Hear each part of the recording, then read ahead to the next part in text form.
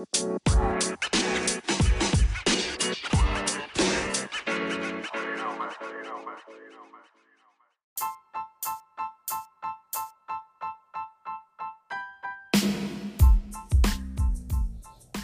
guys, welcome.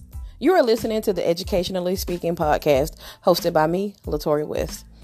I am a former middle school teacher turned current instructional specialist, and I'm here to talk, chat, and discuss all things education. As a teacher, there were so many things, challenges, and situations that I encountered that I just wanted to create a platform where we educators and parents can have true dialogue and real discussions. Sit back and let's get to discussing. We all know that as educators and parents, we have so many things to speak on, so let's get to it.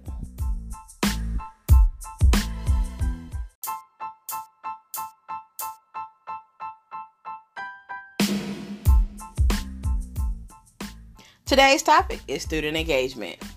So first thing first, what is student engagement? According to Education Glossary, student engagement refers to the degree of attention, curiosity, interest, optimism, and passion that students show when they are learning or being taught, which extends to the level of motivation they have to learn and progress in their education. So, taking that whole definition, all right, let's simplify that. Student engagement is basically when students take ownership of their learning. They become accountable for what it is that they are learning in class on a daily basis.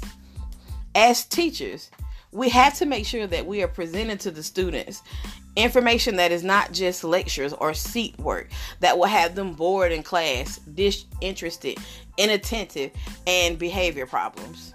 No, I'm not saying that everything that we teach our students has to be some theatrical performance, but as educators, we need to make sure that the content that we are covering and presenting is presented in a manner that captivates our students' attention. Again, think about games that our students play. They play games like NBA Live, Madden, Fortnite. These games, even like the ones we played back in the day, we played Sonic the Hedgehog, Super Mario Brothers, Crash Bandicoot. These are some games that we played. But let's think about what all of these games have in common. What is it? The common thread is they all capture and keep the attention of the kids. And as teachers, that is what we strive to do. That's what we need to strive to do on a daily basis. We are trying to capture our students' attention educationally. Long gone are the days that students are just sitting in rows and completing work out of a workbook quietly while we, the teachers, sit behind the desk. That is an antiquated practice. That is not something that as educators, we know that that's something that does not work with today's kids. We have to make sure that as educators, we're doing everything in our power to motivate our kids, to get them to want to learn. I know I may be stepping on some toes, but we as educators, again, have to make sure that we're teaching to the whole child. That looks totally different now than it did when I was in grade school over 16 years ago. I can remember having to sit in rows and the teacher passing out this worksheet after the next worksheet. We're working out of workbooks. We are sitting quietly. You can't talk. You're just sitting there bored out of your minds. That's not going to work, again, with today's generation of kids. These kids are so digitally wound. They're known as digital natives. I mean, think about it. Kids come out of the womb with some type of technological device shoved in their face. And that's not necessarily a bad thing, but we have to intertwine technology and engaging practices into our everyday teaching practices as educators. As teachers, we should be the facilitators.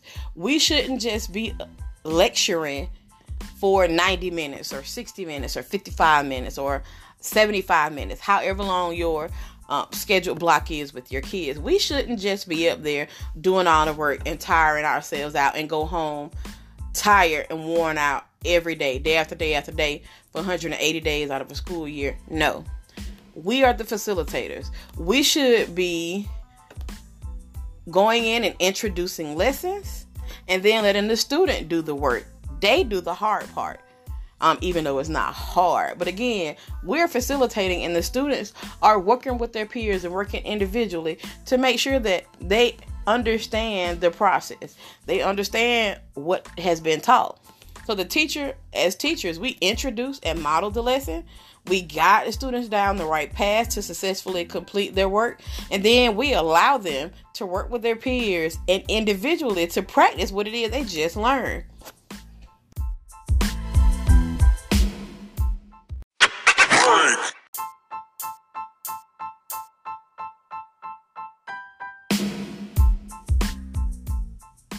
Okay, so let's talk about how do we engage our students. As educators, we know that there are times where we may have to present a lesson and the students just have to sit down and take a few notes.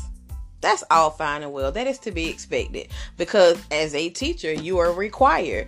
As I stated in the previous podcast, we are required by law to teach our standards and to teach the content. So we have to give the kids, we have to introduce the lesson, whether that be by mini lesson, or note taking. Okay, that's fine. But even in that, we want to make sure that after we give the kids everything that we have to give them, that when they get ready to actually start their independent work or their group work or their peer work, that we give them different strategies and different ways to turn in said work. So one way we could talk about engaging kids is by them getting physical. And when I talk about kids getting physical, we're talking about letting them harness all that pent up energy that they have had since you as the teacher started introducing the lesson. Let them get it out. So that means coming up with a game or coming up with some active way for the students to get up out their seats and move around. That can be by doing the fly swatter game. If you haven't heard about the fly swatter game, that's if, let's say we're doing a lesson where you introduce vocabulary to the kids. All right, so you will take little slips of paper, put it on your board, and get some fly swatters. Divide the kids into 2 teams, and you as the teacher, facilitator, will either call out the word or call out the definition and give the teams the opportunity to go to the board and swat the correct answer. Again, let the kids get up. Let them be active. That helps them to process what they're learning. I mean, it's something different, but even in it being something different, it's something that is going to get their blood flowing, which will hopefully allow them to remember and process that information. So again, have them to get physical. Have them to get up and moving. Another thing you could do, I know as teachers, a lot of times we don't like a whole lot of noise. But one thing we have to know is that all noise is not bad noise. Students need to talk. Students need to be able to confer with their peers.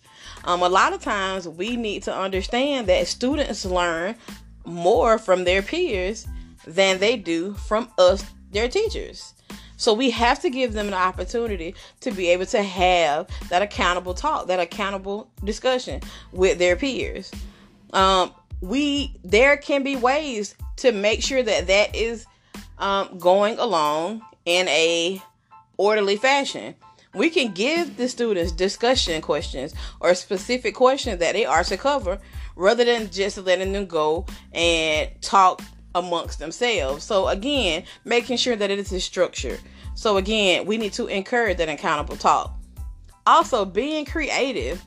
Let the kids do things with their hands, because a lot of kids are tactile learners. They need to be able to manipulate something.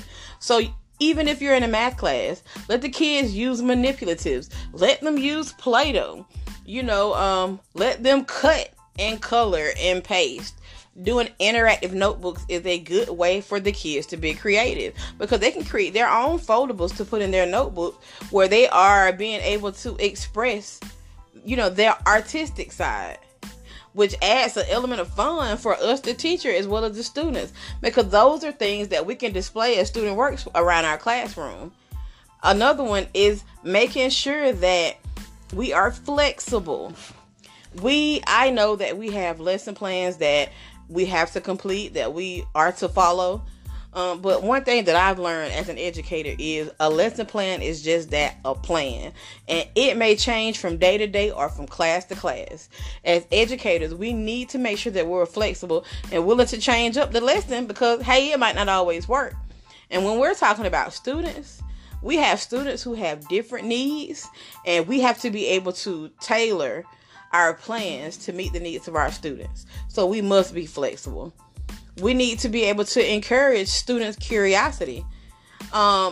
Encourage our students to ask questions without berating them, and that will help them to get excited about what it is they're learning. And this excitement, it will help them to become successful learners. So again, encourage their curiosity. Let them know that, hey, no question is a bad question as long as you are actively trying to participate in the lesson that is ongoing for that day. Also, give and take respect. We need to let our students know that, hey, we respect them just as well as we want them to respect us. So let's not talk down to the students. Let's listen when they give their opinions. Again, and just talk to them and let them know that they deserve respect. That way you will find that kids are more responsive and engaged in class. Again, we just need to do whatever we can to make sure that our students are engaged in the lessons that are happening in our classrooms on a daily basis. We could use Plickers, introducing technology. There are so many different technological applications and systems that are out there for student engagement. Use them. You could use, again, as I just stated, Plickers. There's Quizzes. There's Kahoot, Quizliz. There's just a host of many different things that can be used with the kids in the classroom setting to make sure that they are on task and focused.